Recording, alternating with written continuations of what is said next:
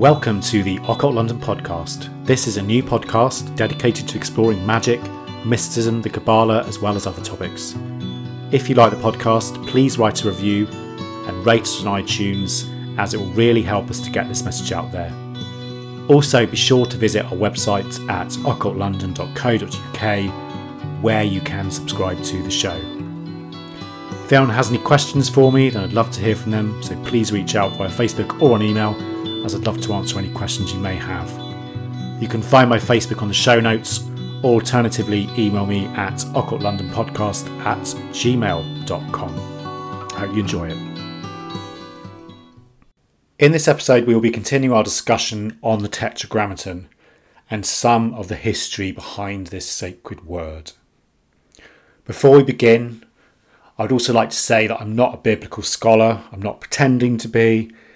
And this is by no means a fully comprehensive history of the name from a biblical history standpoint. There are far more qualified people out there to do that. So these are my own opinions, my research, my own thoughts. This is a discussion of some of the key things, the ideas, the themes relating to the history of the Tetragrammaton that I found interesting, and I hope you will do too. As we discussed in our previous introductory episode, the holy and sacred name appears in the books of the Torah and the rest of the Hebrew Bible many times in different forms, as well as in other forms in Hebrew, Greek, Aramaic and Phoenician, as well as having references in the Dead Sea Scrolls and also the Greek magical papyri. We will not be covering all of its ancient history in this episode. However, what I wanted to do was to talk a bit about some of the themes of the name, as it will really help us to understand its spiritual significance and importance later on. As we already saw in our introduction, the word Tetragrammaton is derived from the Greek words tetra, which means four, and gramma, which means letter. And this word was used by the early Jewish authors writing in the Greek language to signify the most sacred and powerful name of God, composed of four Hebrew letters that were revealed to Moses. This word is Yahweh or Yehovah, and there are several different stories regarding how this was really revealed to mankind. The Bible presents several different stories regarding the revelation of the name. So one of the famous ones is Moses and the burning bush in Exodus 3, where God makes it really clear that Moses is the first to hear the name. And I quote,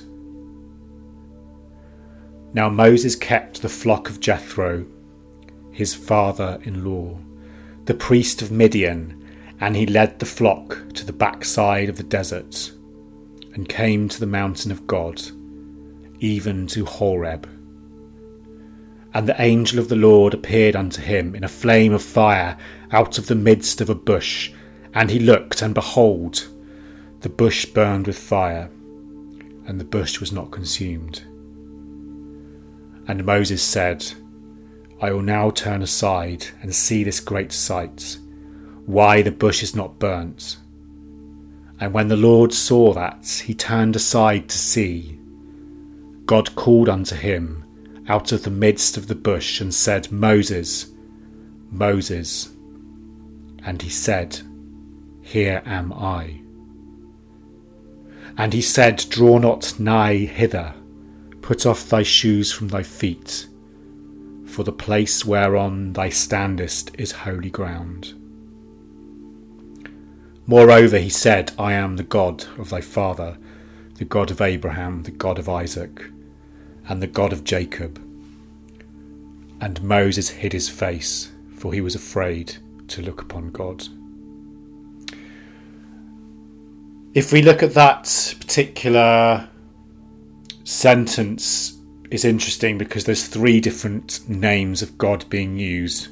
You've obviously got Elohim, which is God. You've got Jehovah, the Lord, and then there's also El Shaddai, which is God Almighty. I did some research on this, and El Shaddai is actually used around 30 times in the Bible.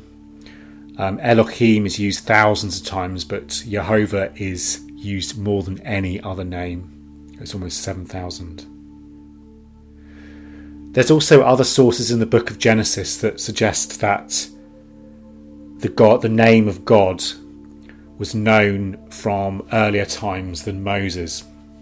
So, for example, Genesis 4:26, and to Seth, to him also there was born a son, and he called his name Enos. Then began men to call upon the name of the Lord. Also, Abraham is meant to call upon the name of the Lord at Bethel in Genesis 12:8, which is technically 400 years before Moses. From there he went on towards the hills east of Bethel and pitched his tent, with Bethel on the west and Ai on the east. There he built an altar to the Lord and called upon the name of the Lord. This has been pointed out by some scholars that these could be anachronistic, though, so later additions rather than being, historical fact. In addition to those sources from some of the sacred texts, there's also other ideas where the name might have originated.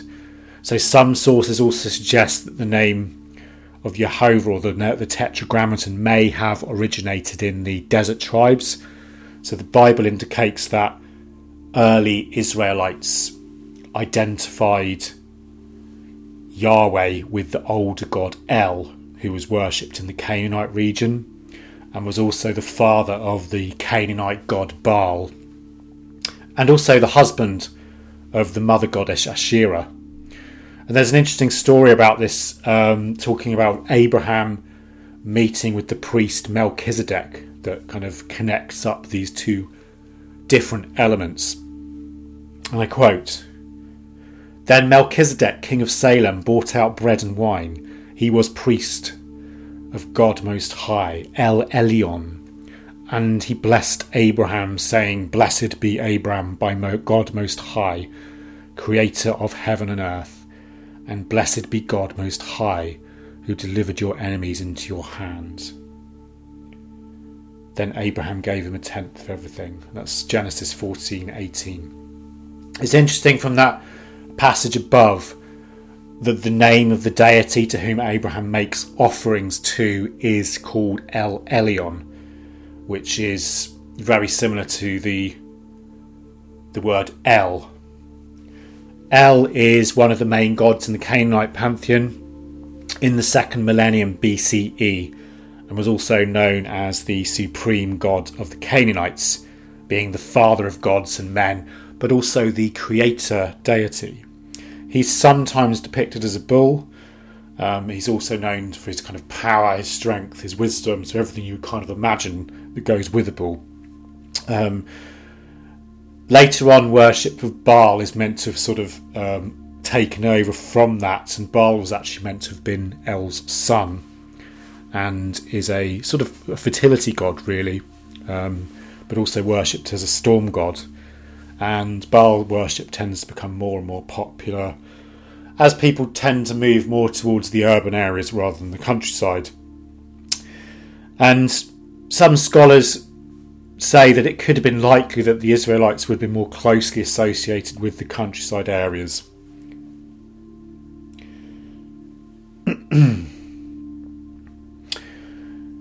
The idea that this word for Yahweh originated in the desert with the Canaanite tribes also plays a part in another theory that the name originated with a people who are known as the Shasu, who were Canaanite cattle nomads from the southern Transjordan and Levant, and who were described as enemies of Egypt. This theory is backed up by an inscription at Karnak from the rule of Pharaoh Amenhotep that refers to the Shasu of YHW. There may perhaps be, some scholars have said this may perhaps be evidence of the god being worshipped previously and then really later migrating north into the lands of Canaan in the 13th century BCE in Samaria and then the Judean hills. And this is something that the scholar Michael Astor talks about when he says the following, and I quote: "Hieroglyphic rendering corresponds very precisely to the Hebrew tetragrammaton Yehovah or Yahweh, and antedates the hitherto oldest occurrence of that divine name on the Moabite stone by over 500 years. The Moabite stone that he's talking about is also known as the Mesha Stele, and this was found in a place called Dinan, which is the ancient Dibon capital of Moab. It was found in 1868, and it contains a really interesting ancient inscription by Mesha, who was king of Moab during the late 9th century BCE.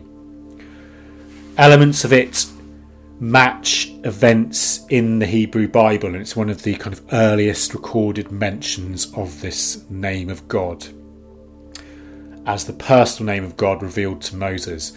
There's also been other variants around this time, such as pottery shards found at Kuntalat Jarud, with inscriptions that mention the name of God or Yahweh of Samaria and his ashram, and also other inscriptions in tombs as well.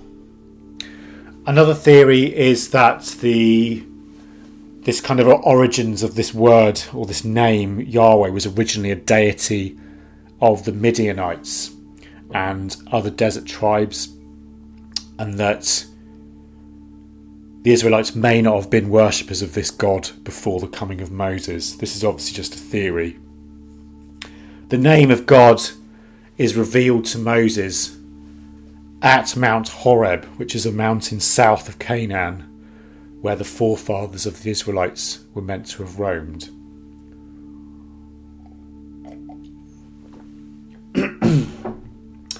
Mount Horeb is the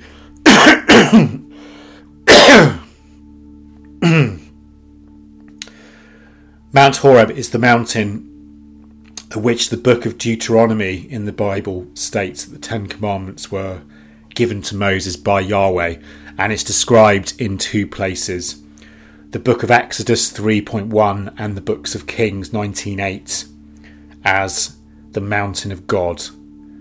The mountain is also called the mountain of Yehovah.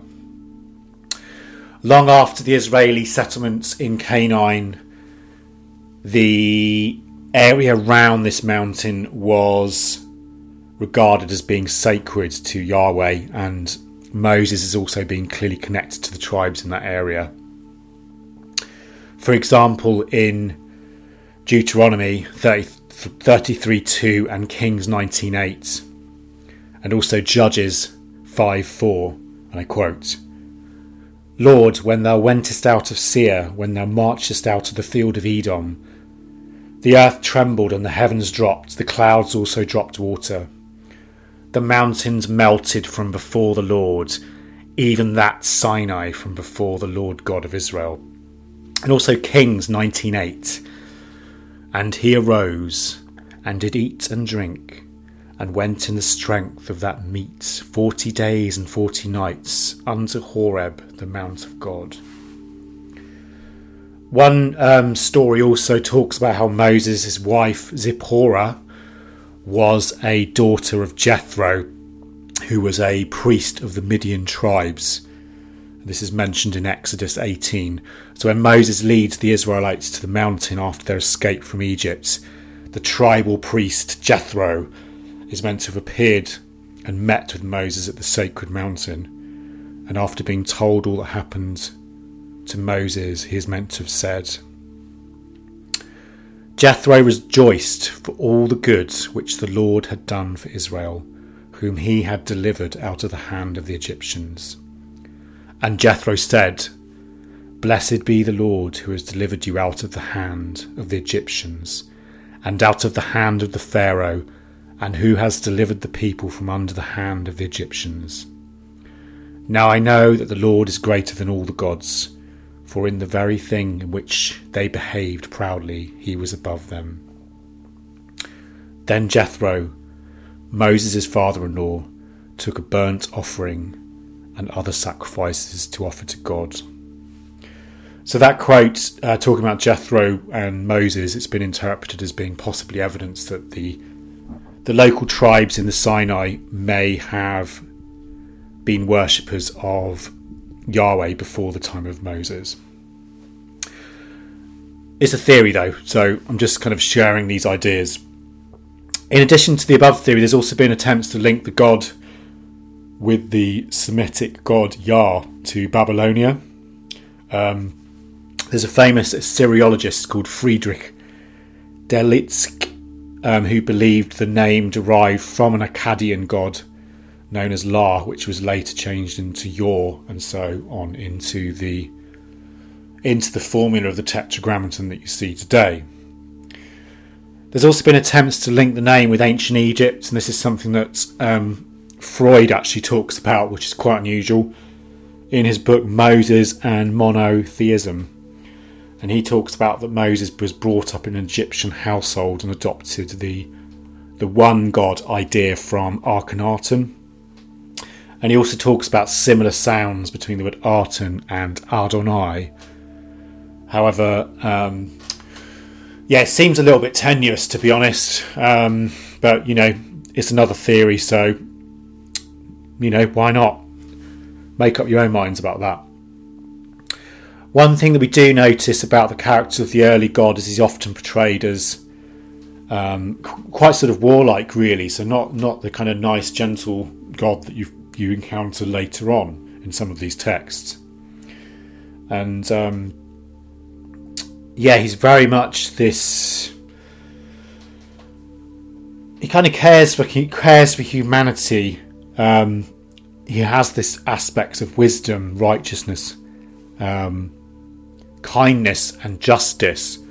But at the same time, there's this kind of intense jealousy that you see in some of these early texts, and this kind of very sort of punishing aspects to those who betray him. Something that is sort of fades away later on, or it kind of goes more into the background. A good example of this character is in Exodus 34, where God appears to Moses to receive the Ten Commandments. I quote, "Then the Lord came down in the cloud and stood there with him and proclaimed his name, the Lord. And he passed in front of Moses, proclaiming, Yehovah, Yehovah, the compassionate and gracious God, slow to anger, abounding in love and faithfulness, maintaining love to thousands, and forgiving wickedness, rebellion, and sin. Yet he does not leave the guilty unpunished. He punishes the children and their children for the sin of the father to the third and fourth generation." It's from Exodus 34:6.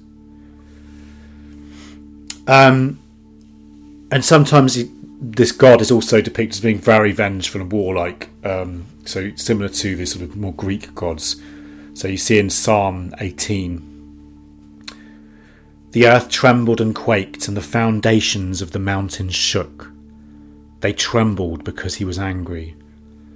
Smoke rose from his nostrils, consuming fire came from his mouth, burning coals blazed out of it. He parted the heavens and came down. Dark gods were under his feet. He mounted the cherubim and flew. He soared on the wings of the wind. He made darkness his covering, his canopy around him. The dark rain clouds of the sky, out of the brightness of his presence, clouds advanced with hailstones and bolts of lightning. God thundered from heaven. The voice of the Most High resounded. He shot his arrows and scattered the enemies, great bolts of lightning, and rooted them." And that's from Psalm 18:7. This association with thunder, with fire, with lightning are very frequent in these early texts. And some scholars have also suggested that some of these sort of primitive aspects of this god are similar to some of the hymns and inscriptions that you see devoted to the Canaanite god Baal. And this may be due to, it's been argued that this may be due to there was a bit of sort of intermixing of different cultures in that region. We will be continuing this discussion in the next episode, so that's all we've got time for this week. So we continue this sort of potted history of the Tetragrammaton and the origin of it in the next episode. Hope you've enjoyed it, and thanks very much for joining us this week on the Occult London podcast.